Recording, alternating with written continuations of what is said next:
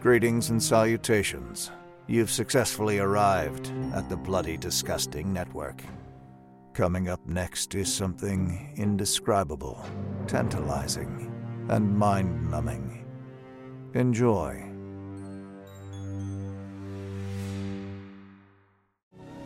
Smug, confident, secure because you are sane. Do you know what madness is or how it strikes?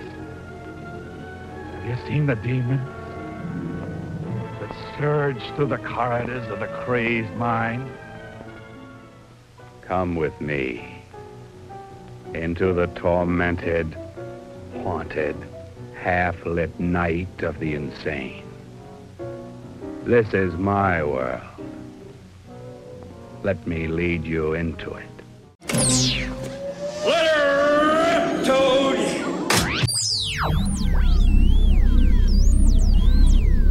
No power on Earth can exorcise the terror from Scum of the Earth. Okie dokie, folks. I'm Frank Bonacci, and I'm the Scum of the Earth. So I don't have a proper intro this week. This is one of the first interviews I recorded, and I hadn't really settled on doing that weird monologue thing I do at the beginning of every episode. Does anybody even like that? I don't know. Just doing it. So this is my interview with my old friend John Lang. He's a buddy of mine for a good 11 years. Jesus Christ, I'm old. He's a filmmaker. He's a funny as hell dude. That's why I wanted to have him on. As I said in Marcus's interview, I want this to be a show where I could talk to established genre vets, but also a place where I could talk to friends of mine when they have something to promote. And as you'll see, John is just a funny son of a bitch. I thought he was a good fit for the show, and he's a big horror fan. So no monologue this week. Well, I got a funny story. So John, Marcus, and I all met on the same film. They were production assistants. They were new in the game, more or less. Oh my God, I just remembered this whole story. So anyway, there was this other production assistant. I don't remember what her name was, and I wouldn't say it anyway. She was this really mousy, very quiet, shy girl. She seemed nice. I didn't really have any interaction with her. But then we had the wrap party, right? And we did the wrap party on the final day of shooting. So we all worked a full 13 whatever hour day. And then we all had to run home, get changed. Actually, I didn't even run home. I just bought a bag of clothes. So I'd probably had 12-hour workday cranky ass and just put on my Sunday best and went to this restaurant that they closed for the wrap party.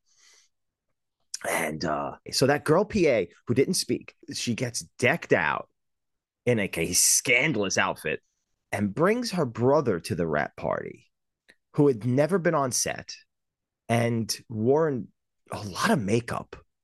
That's fine to wear makeup, but I mean, he wore too much makeup. I mean, I'm talking like Christina Aguilera, like circa 2001, or just any era of Christina Aguilera when you really think about it. She wears too much makeup, I think. She's got a pretty face. You don't need all that. So now I would get drunk at these things, but that's nothing compared to what this girl did. She got so bombed and started making out with everybody. And I mean everybody, everybody. Me, she just kind of came over when I was in mid-conversation, started sucking on my ear, which was kind of awkward because, again, we never spoke. I appreciated it because, not for the obvious reason that somebody's giving me physical attention, but more because she was so drunk that she made mine and John, because John was bombed at this party too, drunken buffoonery seemed totally inconsequential. Like when I came back the next day to the production office to a rental truck return, I had to return all the G&E gear to the rental house. And nobody was talking about how drunk I was, which was pretty profoundly drunk. They were just talking about the girl who was just running around making out with everybody. But the creepy thing is she didn't just make out with everybody. Like she came up to me. So I'm like talking to somebody. Her brother followed her everywhere she went. And then when she came over to suck my ear, her brother, wearing too much makeup, just had this weird kind of creepy smile and stared at me as his sister started sucking on my ear. So then a few months later on Facebook, I made like a softball joke about the Pope. She went on a weird religious tirade on me and then unfriended me. It wasn't even like a crazy joke. I was an altar boy. I'm not going to make a crazy joke about the Pope. But anyway, here's John's interview. It had nothing to do with John. This whole thing just reminded me of that. Anyway, hope you enjoy the interview. John's really funny. Thank you, Frank. Well, when I told my friend that I was going on a podcast to talk about film, they asked, John, what is the name of the podcast you're going on? I said, it's the Scum of the Earth. And my friend said, well, that's really on brand for you. Aww. I'm like, oh, why are we friends? I'm good. I'm good, Frank. How are you doing? I'm doing good, aside from the diabetes. Well, at least you'll get some of that sweet Wilford Brimley money. When we had Marcus on recently, we all met on the same project. Yes, we did. Well, there was the first one, which was a lot of fun. So fun. We had a great time on that one. And those same producers brought us back a few months later for another film, and that was not so much fun. Yeah, it was really, really rough. We were working in Brooklyn and Queens, the winter of 2011. It was snowing. That fucking long? It's been that long, yeah. It was February of 2011, and it was like blizzarding.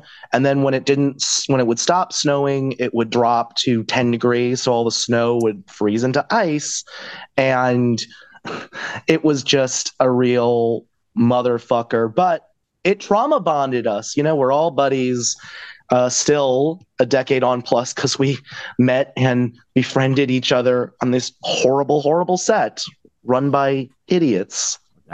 Those people were all. I don't want to ever bring up their names on the show because I don't even. I hope this show gets to a point where fans are able to dig and figure it out for themselves, because I don't want to say what it is, but I bet you there's enough pieces in there that you could probably piece together if you go through, like, do some internet-y searches. Yeah. Dude, about that job, it was a massive blizzard that year, and I could not keep my feet dry. Every day became part of my practice because I just didn't have good boots, and even if you did have good boots, it didn't matter. It was like your feet were getting soaked. It was just slush up to like a good your ankles, the cutoff point. So I just started. I'd put on socks, maybe 2 pairs because it was also very cold. Then a plastic bag over those socks. Then another pair of socks over that. So that sock was just going to take a beating, but it was just to hold the bag in place. Yeah. So this became my routine every morning, and I would just walk around with ice because then it was just free. So I'd just be walking around in frozen shoes. I'm amazed I didn't lose a limb from that job. Sadly, as I said, I remember. Go ahead. I remember my whole routine. So you weren't the only one doing that. Yeah, it became a thing. Thank God. What's his name? Who's the costume designer was such a nice guy. He would give me Bevins. Yes, Michael Bevins. He's such good guy. Sweetest guy on the planet. Would always give me fresh socks when he saw me because it wasn't fun, dude. It was not fun. I don't have the body to do that anymore. I'm an old man now. I could never do that anymore. Stuff like that. What about when they made you guys carry an entire dolly up 5 flights of stairs and then didn't use it? Oh, yeah. So they wanted us to take a Fisher 10 or a Fisher 11. I can't remember. It was a Fisher dolly. It weighs around 400 pounds. So, and the stairs were narrow. So it was only when you're turning a corner, when you were going up, it was just enough room for 2 people in the dolly. So 2 people had to get that around the turn. And then these sons of bitches, you could hear them on walking. Where's that Fisher dolly? Why is it taking so long? It's because 2 people are we were cursing. Oh, it was a nightmare. Never. And then they didn't use it because they decided not to, because they were making a feature film. I will say this, a whole fucking feature with no shot list. That I've never seen no shot list. Never seen. And then they were confused as to why we would be getting annoyed. Why don't these guys get it? We'd have to set dolly track. And it takes time. This is why you plan these kind of things out. So I remember you don't waste time. We'd set dolly, level it all out. And then they look at it and go, no, that's not it. How about this way? And it's no. Figure out the shot first and your frame first, and then you set dolly track. You don't set the dolly track to see what it's going to look like, then do that. It was insane. I've never. Frank, you remember how the main guy, the AD, wore a fucking ascot? Yeah. Oh, they were pretentious as shit. He wore, winter clothes and a parka, but then he had this ascot. It's what is wrong with you? And it's not like he was French or European. These fuckers were from Canada. I mean, I don't think of like, sorry, Canada, sorry, Canadian listeners. I don't think of, oh, he's Canadian. He can get away with an ascot. Fuck you. I can't. That's like me wearing an ascot. No, I would take. I'm straight working class garbage. I should never be seen in an ascot. You're all right. You're just from Brooklyn. And then I remember at the wrap party, I said, I am going to take a double bacon burger and I'm going to fucking throw it at the director's head.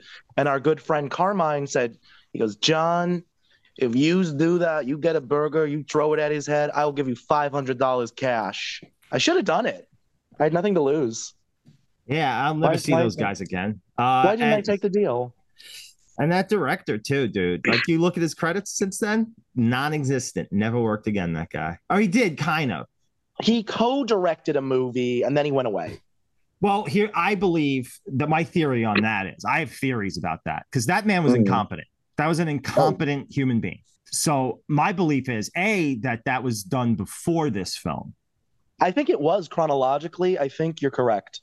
And I think there's two directors because he had to have been removed because there's like no Rogue way. One. What? Like Rogue One. Like Rogue One. Yes. Except those guys are very competent. Well, that's a different story. But yeah, they Rogue One him. No, you're right, because I remember there's some stuff that bears out that they did that film first. So I think you're correct.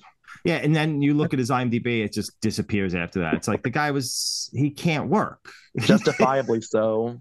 He was something wrong with that man. All he was trying to do was he kept I think he really just got into filmmaking to just get girls, because he just kept hitting on all of the female ACs or hitting on the other women working in the crew. And I really think that's what it is. He's just I want to get laid.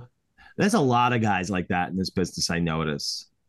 I have never dated once in this industry. I worked as G&A. I never even asked a coworker out. Because I know how incestuous that group is, because it's really a community. And I would watch as other people would date. Everybody's gossiping about it. So it's I'm very private in my shit. And it's just I outsource my wife.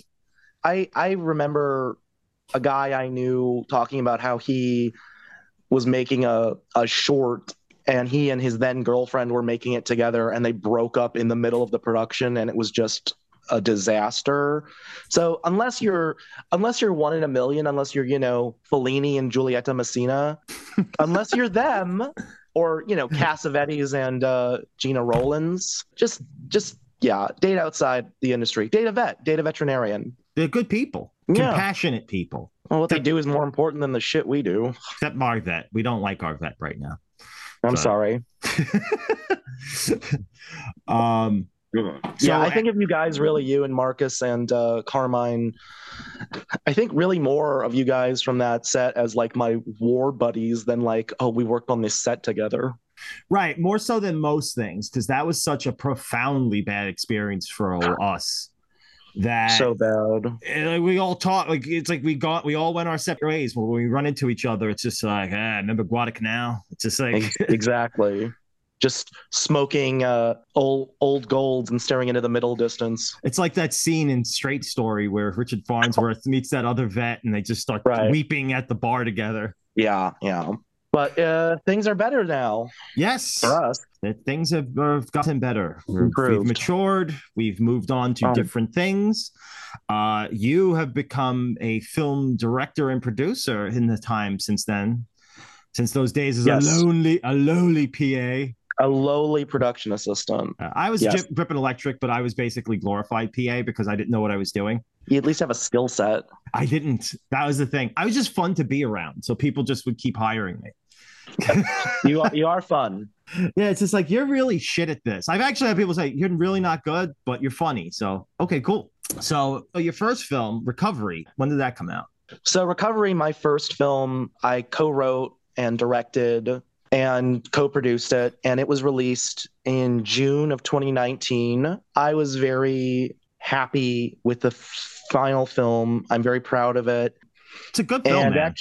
Thank you. And actually, it's there's another connection there in that Mike Starr, my friend who was in the film we met on before, the Disaster Project, is in recovery, my film Recovery. And it's a horror slasher psychological thriller set in a drug rehab facility where the patients are snowed in by a blizzard and cannot leave while someone starts picking off the other patients and staff. And we released that in the summer of 2019. I was working on my follow-up film after that in late 2019. And then unfortunately, the pandemic hit. Like every other person on the planet, my plans were upended. So my second film went into turnaround. Just everything was so chaotic and everyone was sitting on their couches and nothing was happening. I wasn't really my disappointment and or upset at my movie going into purgatory was existed, but it was not as bad as my terror at, am I going to live? Is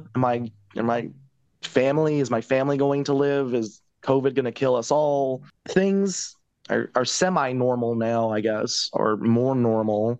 And so now I'm working on a new film, which I wrote during the pandemic when I was in quarantine, which is more of a psychological thriller called Animal Cruelty. And before you ask, the title, one, no animals are harmed in this film. And two, the title doesn't mean anything. It's just, it sounds cool, and I wanted to use it. I needed confirmation of that on the phone. Like, are animals hurt in this movie? Because I'm not a trigger warning person. I don't need anything, but there is a website, Does the Dog Die, that I will routinely look at. As soon as a movie shows up, especially if it's a horror film, like, all right, I got to go to, I just need to know. Not to like ruin it. I don't want to read too much. It's like, I just need a yes or no answer so I could prepare myself mentally because I'm a big animal person. I will say, just a little sidebar. I'm the same. I just watched, and actually, I just want to do a little shout out. I mean, I know this will air several weeks or a couple months from when we're recording it, but in November, when we're recording this now, I watched this amazing film called Soft and Quiet. Have you heard of it? I have. I have not seen it yet. So I will say this: incredible film that is also something I never want to ever see again. I will not say what happens because the less you know, the better. I will tell you this. As much horrifying, like Requiem for a Dream level shit goes down, there is a point where the main characters find a dog, and I was like, oh my God, please let the dog be okay. So spoiler alert, Soft and Quiet, the dog is okay. Some of the people in the dog's vicinity, not so okay, but that's all I'm saying. See Soft and Quiet. It's great. It's horrifying. Yeah, it's so weird. I could watch the most awful shit happen to a person on screen and go, oh, that's messed up. Like, just like that, like just kind of amused by it. Like, oh, I'd hate for that to happen. If a dog is being yelled at too harshly, I'm like, oh, come on, let's skip this. Did you freak out in My Dog Skip when Malcolm in the Middle hit Skip with the newspaper on the nose? I don't care for that. The episode of Futurama, Jurassic Park, is one of the most traumatizing things I've ever seen. Getting back to Mike Starr, I want to just take a few seconds to talk about him. Sure, love Mike. Mike is one of the great character actors of our lifetime. Mm-hmm. He has worked with, dude, let's just go through some of the people he's worked with. I can rattle it off for me. So let me just rattle it off. It's Martin Scorsese, Spike Lee, Joel and Ethan Coen, William Friedkin, pre-cancellation Woody Allen, Farrelly Brothers. He's iconic in Dumb and Dumber as the gas man. How'd they know I got gas? Well, I'm sure I'm forgetting some people. Who else is there? I mean, Friedkin, Tim Burton. Mm-hmm. It's just the list goes on and on. John Hughes. The guy has worked with every major director. Mm-hmm. And some multiple times. He's one of the great character actors. It's kind of a funny story. I didn't meet Mike on a set. Actually, did you know that? No. Mike used to live in Chicago, and I'm from Chicago. And we used to, my family and I, and Mike himself also and his family, we used to hang out at this really great restaurant called Stanley's. And my mom was in there having lunch one day and just met Mike and was like, she goes, "Are you Mike Starr?" And he goes, "Yes, I am." And she said, "Oh my God, my son loves you. We love you. We're huge fans."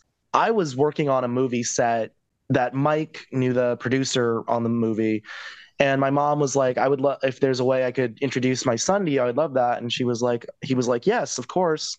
And we became friends because he was living in Chicago for a few years then. This is the early mid 2000s.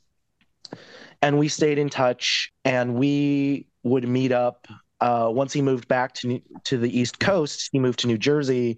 I went to school in New York at NYU, and then we would meet up. You're and an he got NYU me, guy? I didn't know. Oh, I did Yeah. know that. I must have You forgotten. did. It's okay. It happens. And he got me the job on Matthew's film that you and I met on. Mm-hmm.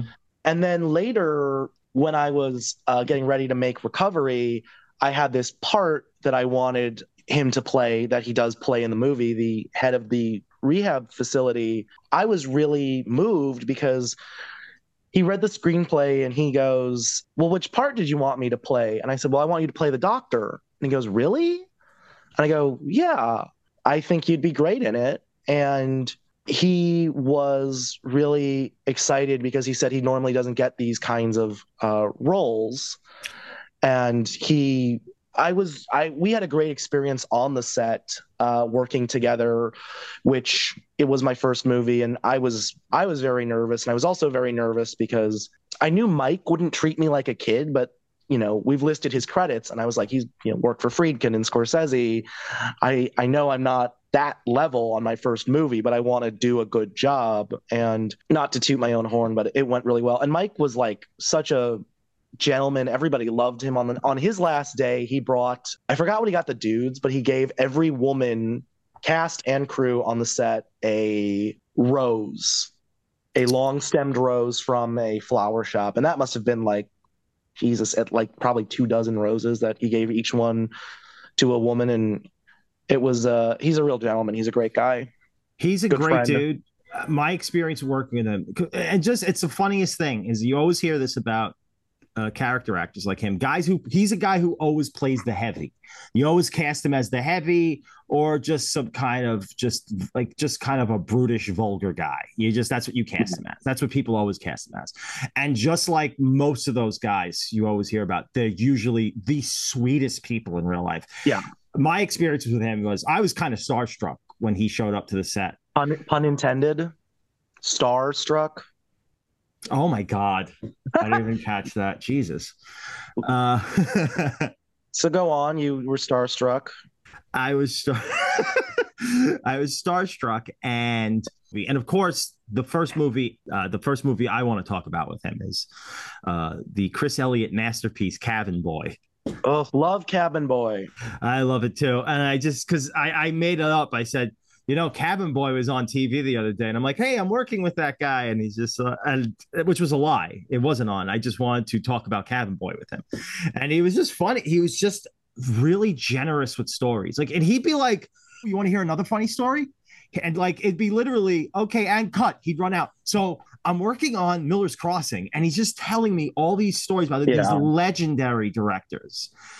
Like he's just telling me Coen Brothers stories, Scorsese stories, and I'm like just sitting there like, and he just loves talking, like telling these fun stories. He's like, "Oh, I'll tell you a cool story about this." It's like, and action. Hold on a second, I'll be right back. And he'll go do his scene. He's such a pro. Like he switches it right on, and then comes right back and cut. So I'm on Baby's Day Out. It's just like he was just constantly telling stories, and he's just the nicest guy. Love him. I also just want, since we're talking about his filmography, the movie that brought he and my family together, it's this really, really excellent made for HBO movie from the mid to late 90s called Path to Paradise. And Path to Paradise is this movie where that's about the first World Trade Center bombing in 93.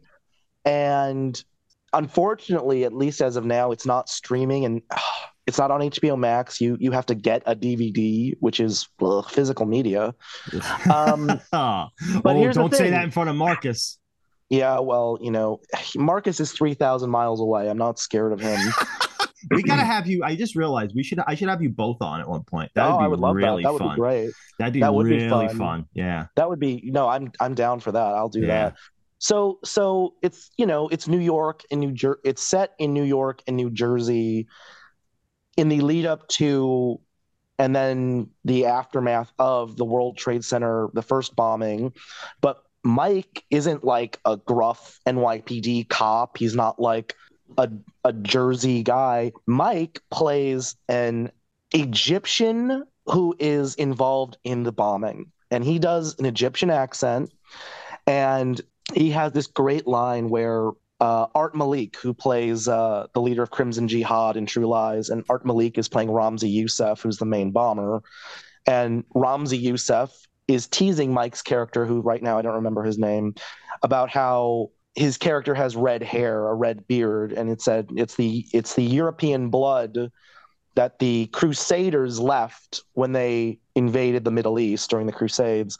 And Mike has this really great line about how basically he's like, so they say, but now I'm a warrior for Allah. And he has this line about how after what they're going to do, things like that will never happen again. And he is really great and really chilling in this movie. And my mom brought that up. She was like, Mike, we love Path to Paradise. And he was just like, oh, thank you so much. And he talked about how he really worked on the Egyptian accent and getting the dialect right. And actors really, they really appreciate when their deep cut work.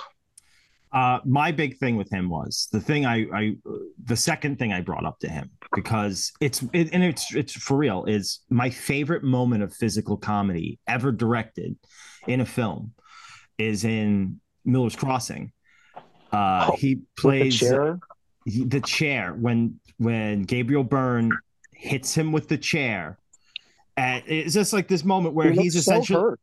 He's I said I have to say, one of the funniest moments of physical comedy ever put on film is when Gabriel Byrne hits you in the chair in Miller's Crossing, and you don't react the way anybody thinks you react. You just take the hit, hold your mouth, and go, Jesus, Tom, and not in like an angry way, like, say, that wasn't very nice. It's so funny. It's so beautifully played by him. And I said, you make that moment. And it's my favorite moment of physical comedy ever. And he was like you're saying, he really was like, thank you. Like, he really appreciates that. And he deserves all that kind of, those kind of accolades. Anytime Absolutely. you see Mike Starr on the street, you tell him how great he is in something. It's not very hard to find a great Mike Starr performance. It's true. And, and he's also, like I said, he's just such a gentleman, and he's in Cruising, so that's a crazy movie because he's with Friedkin and he's sharing most of his scenes with the legendary actor Joe Spinell. That's something if I ever run into him again. Willie Cheech. I don't know, heart attack. You know how Joe Spinell got discovered? No. Oh, it's really cool. He was a cab driver in New York City and no acting experience, nothing.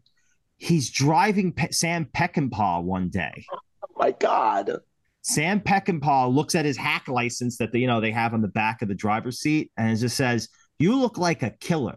You would be great in this movie they're casting." And because he was actually speaking about The Godfather, Peckinpah. He's like, they're casting a movie right now. I'd say you should go in for it. So Willie Cheech that's his first role because Sam Peckinpah saw him and said, "Dude, you look like a killer." I love that story. So that I had no idea. I thought, oh yeah, because he's in Taxi Driver, but that's after Godfather 1, obviously. That's an insane story. And then, did you know Willie Cheech was actually supposed to have? I think he was supposed to have the Joe Montana part in Godfather 3, but unfortunately, Spinell passed away before they shot. They could shoot Godfather 3. Or maybe it's not so unfortunate for him. He doesn't have to be in Godfather 3. Jesus Christ. Yeah. Um, It was a win but all around on that deal. yeah, he doesn't have to be in Godfather 3, and he gets to be dead. So what more could you want? But I'm really excited also because Mike Starr is going to be in my next movie too. We're working on that, and he's going to be I would say the main antagonist. Circling back to Recovery, where can we find this film? Well, Recovery is on Amazon Prime Video and Vudu and other streaming services. It is also, if you are old school like Marcus Slabine, you can go to Target or Walmart and you can get a physical DVD of it. So that's where it is. It's on Amazon. I'm sorry, but they did put it back behind the paywall. It was up there for free for like a year, but now you're going to have to pay to rent or purchase it, or you can go buy the DVD. And I think you should buy the DVD. Yeah. Don't go to Walmart. Go to Target. They're less evil. And they give you those bags. If you're in New York, I guess it's like that in California. They give you those really good, high quality bags for just basically a nickel. Yeah, dude, I have too many of those bags because I always forget to bring them with me, so I wind up getting more bags. So and I don't feel like good about throwing them, because they're good bags. I'm like, I can't throw these out. Like, it's not like a plastic bag you could throw it out. It's like, I should keep this bag. So we have piles of those bags. I'm a hoarder for Target bags, essentially. well, I need help.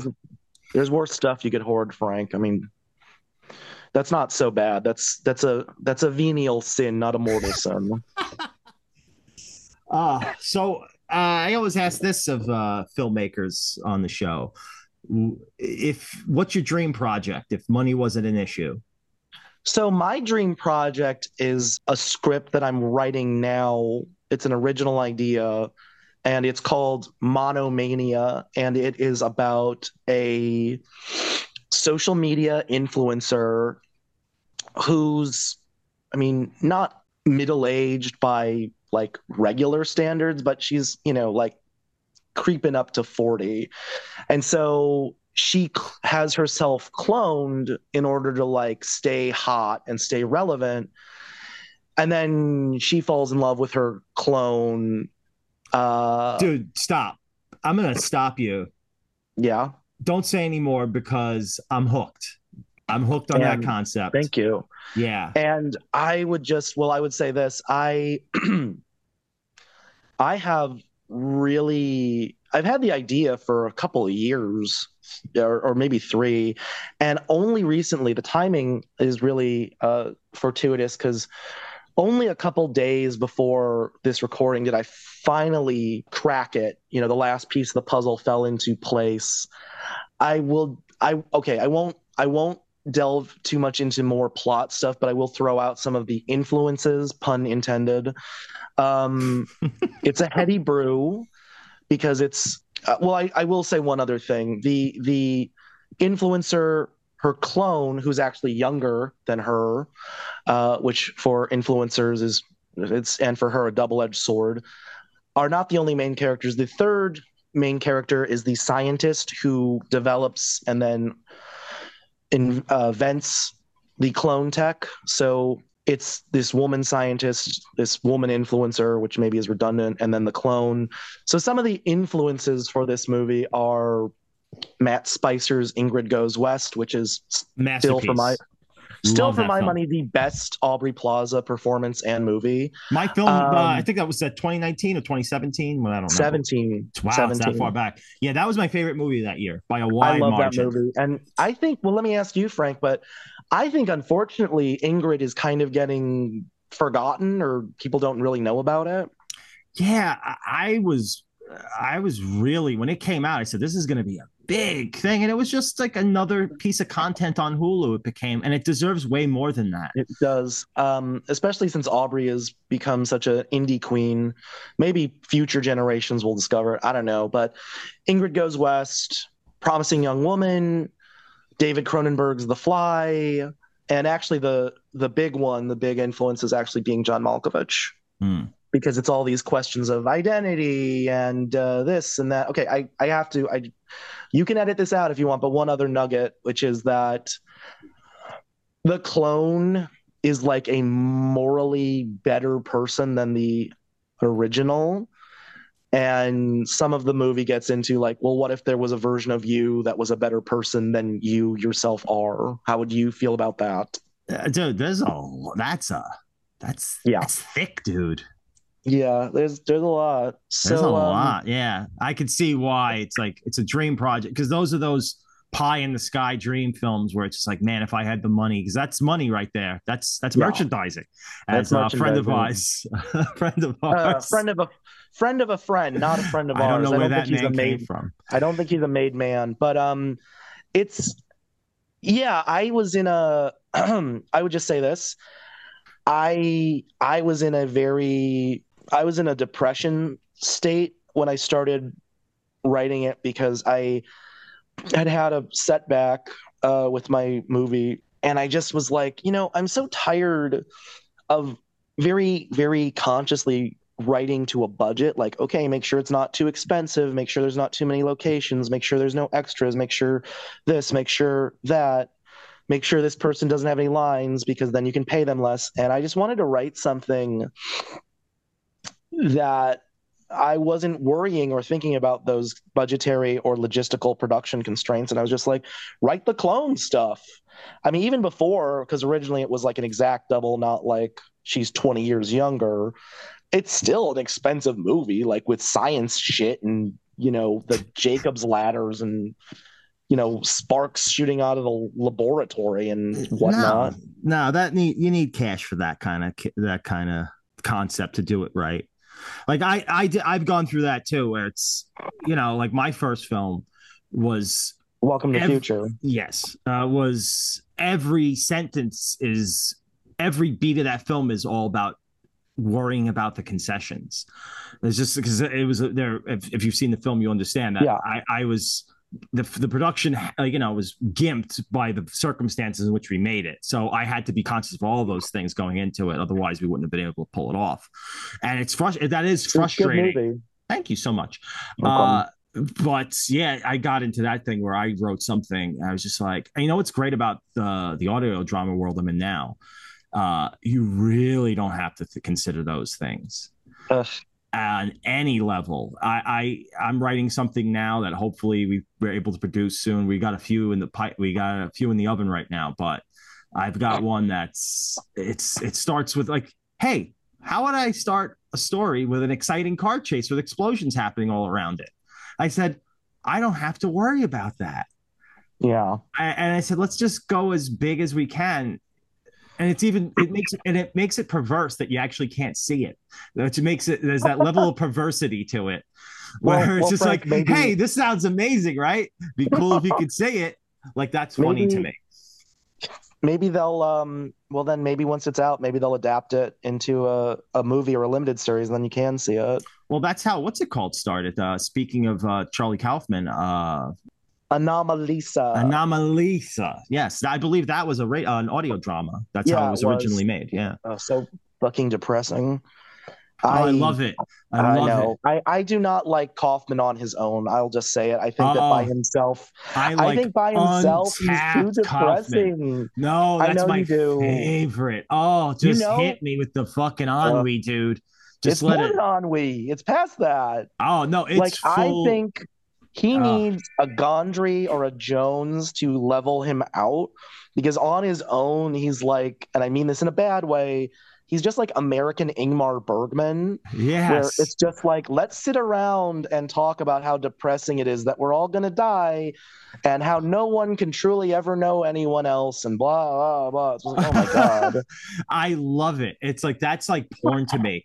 I actually don't like Big John Malkovich in a lot of places. It's a great movie, but I'm just saying, because it's like, it's too much. It's too funny. Stop this. Too fun. I will. I love stuff like that. Like one of my favorite things ever is The Singing Detective, and that's just it's the great. British or the remake? I've never seen the remake, the British one. No. It's just 6 hours of a man in a bed talking about how life stinks and he wishes he was dead. I'm like, my only complaint is that it's not 12 hours. It's like, fuck you. I will say this though, as I may be contradicting myself.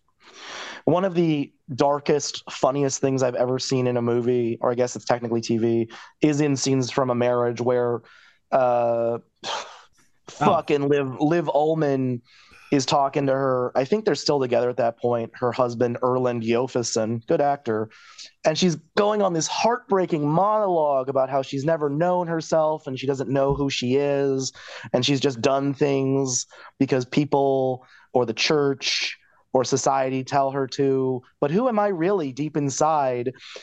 And the camera cuts from, she's going through a photo album, and it cuts to a medium close up of her because they're sitting on a couch, and Bergman pans over and her husband's fucking asleep, and he's not like dozing, he's just like out, he's on the couch, you can't see me but I'm on a couch just leaning over, and he is gone, and she's just like and I just was watching it with my friend and I just could not stop laughing. It's so bleak. So that stuff can be funny, but for me it's like there's a sweet spot. There's a sweet spot. It also depends. I couldn't finish. I'm thinking of ending things. I had to just turn it off. Oh, I loved it. It's just. I know you did. It's a guy. Here's what it is. Some fucking custodian. No, so yeah. I'll just ruin. I'm not going to ruin the movie, but spoilers for I'm thinking of ending things to anyone who hasn't seen it yet and wanted to. A miserable custodian has a heart attack. The end. I love it. I love that movie. It's like yes. I will say this for Kaufman.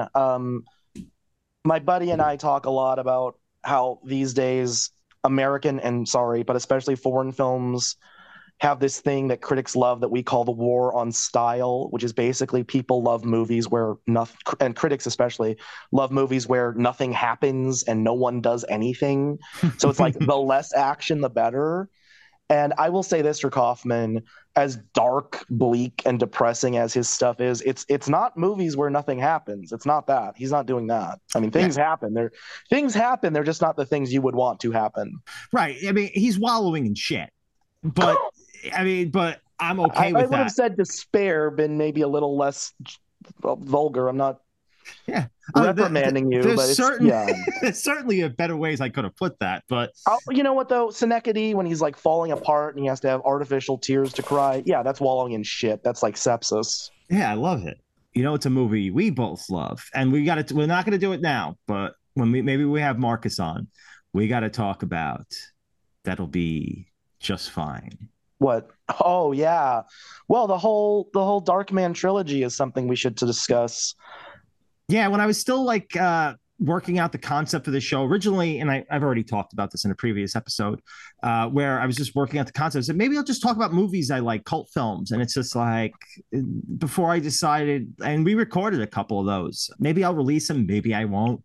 No, I don't know. If this thing gets an audience and they say, hey, I'd like to hear what your initial concept was, I do have a couple banked before I said, nah, this isn't the show.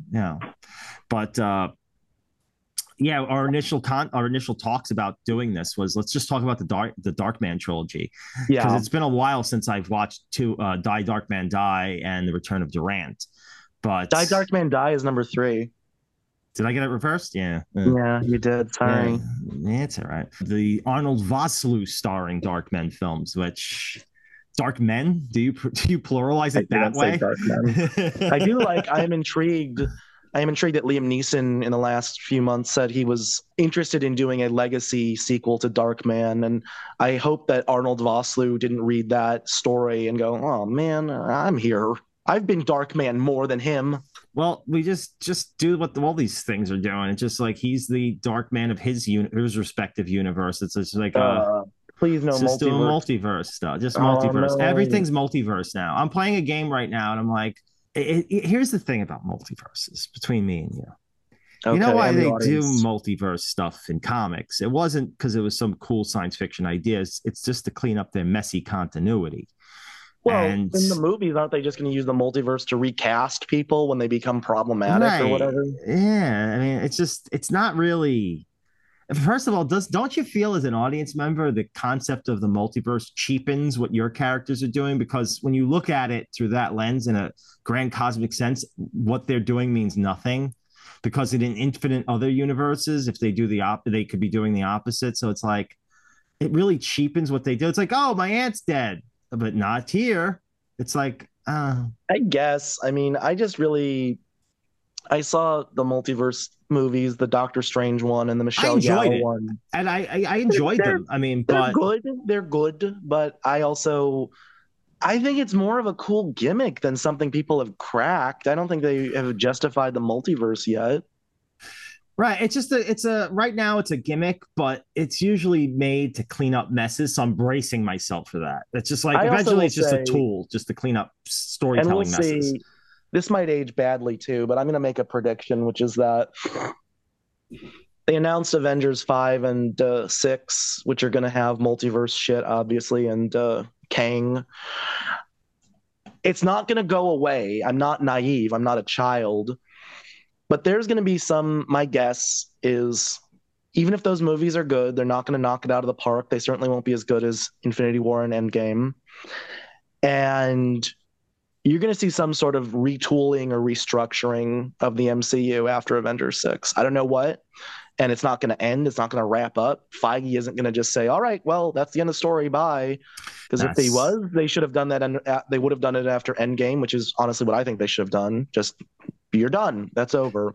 see, I don't think it's And something's going to happen. Something's going to change. I don't know what that will look like. So I'm kind of hedging, but it's not going to be the cultural juggernaut it is now forever, and something's going to be different after Avengers 6. I don't think it's the cultural juggernaut it was when Endgame hit. I think That's you're true already too. starting to see the cracks. Like these things were a safe bet at the box office. They no longer are. Did It's you see Thor 4? no, It is awful. It is unwatchable. really. See, It's like I've heard it's like that. not just like bad, but like incompetently made. Really, that's interesting. I didn't expect that because I like Taiki.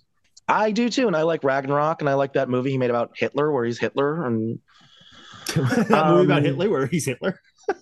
How far are you along with animal cruelty?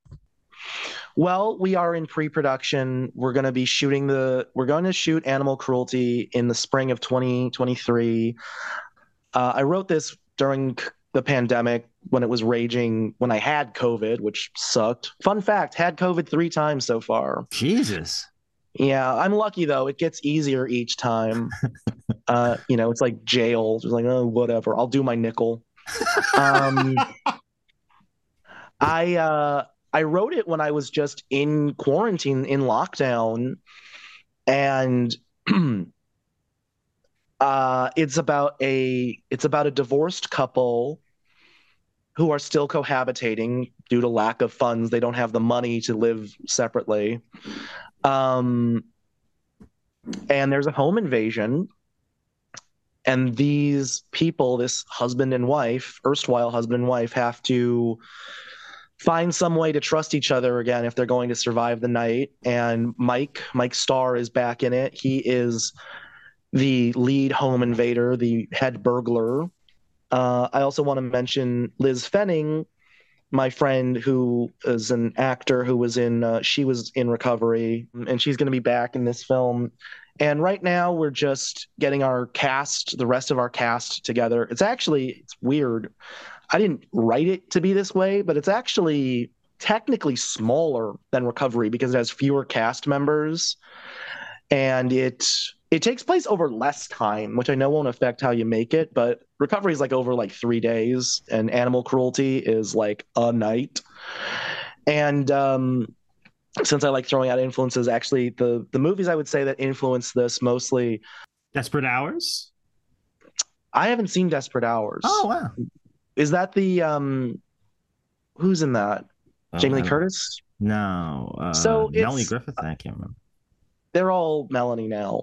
And so the two movies that are the most influential are Green Room, the Jeremy Saulnier film, and then Panic Room by David Fincher. And then the third one that I realized recently Very different tonally, obviously, but a big influence, I think, is from Dusk Till Dawn, the Robert Rodriguez Tarantino vampire movie. There are no spoilers, sorry, there's no vampires in this movie.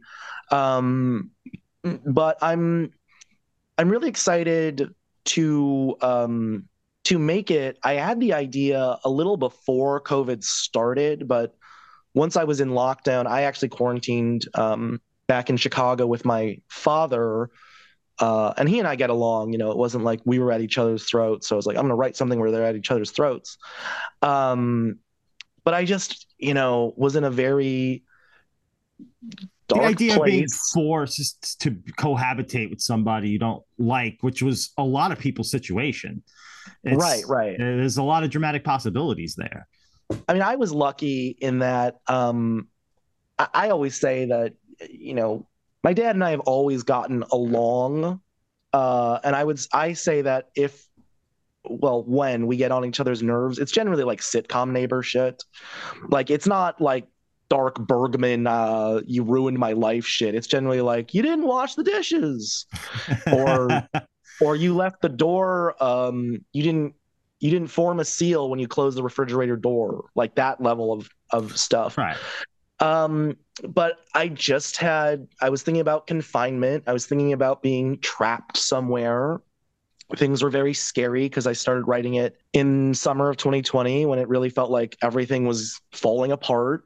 Not that it's so much better now. And I just thought there were a lot of dramatic possibilities. I wrote this role, this burglar role, specifically for Mike Starr, so I'm very excited.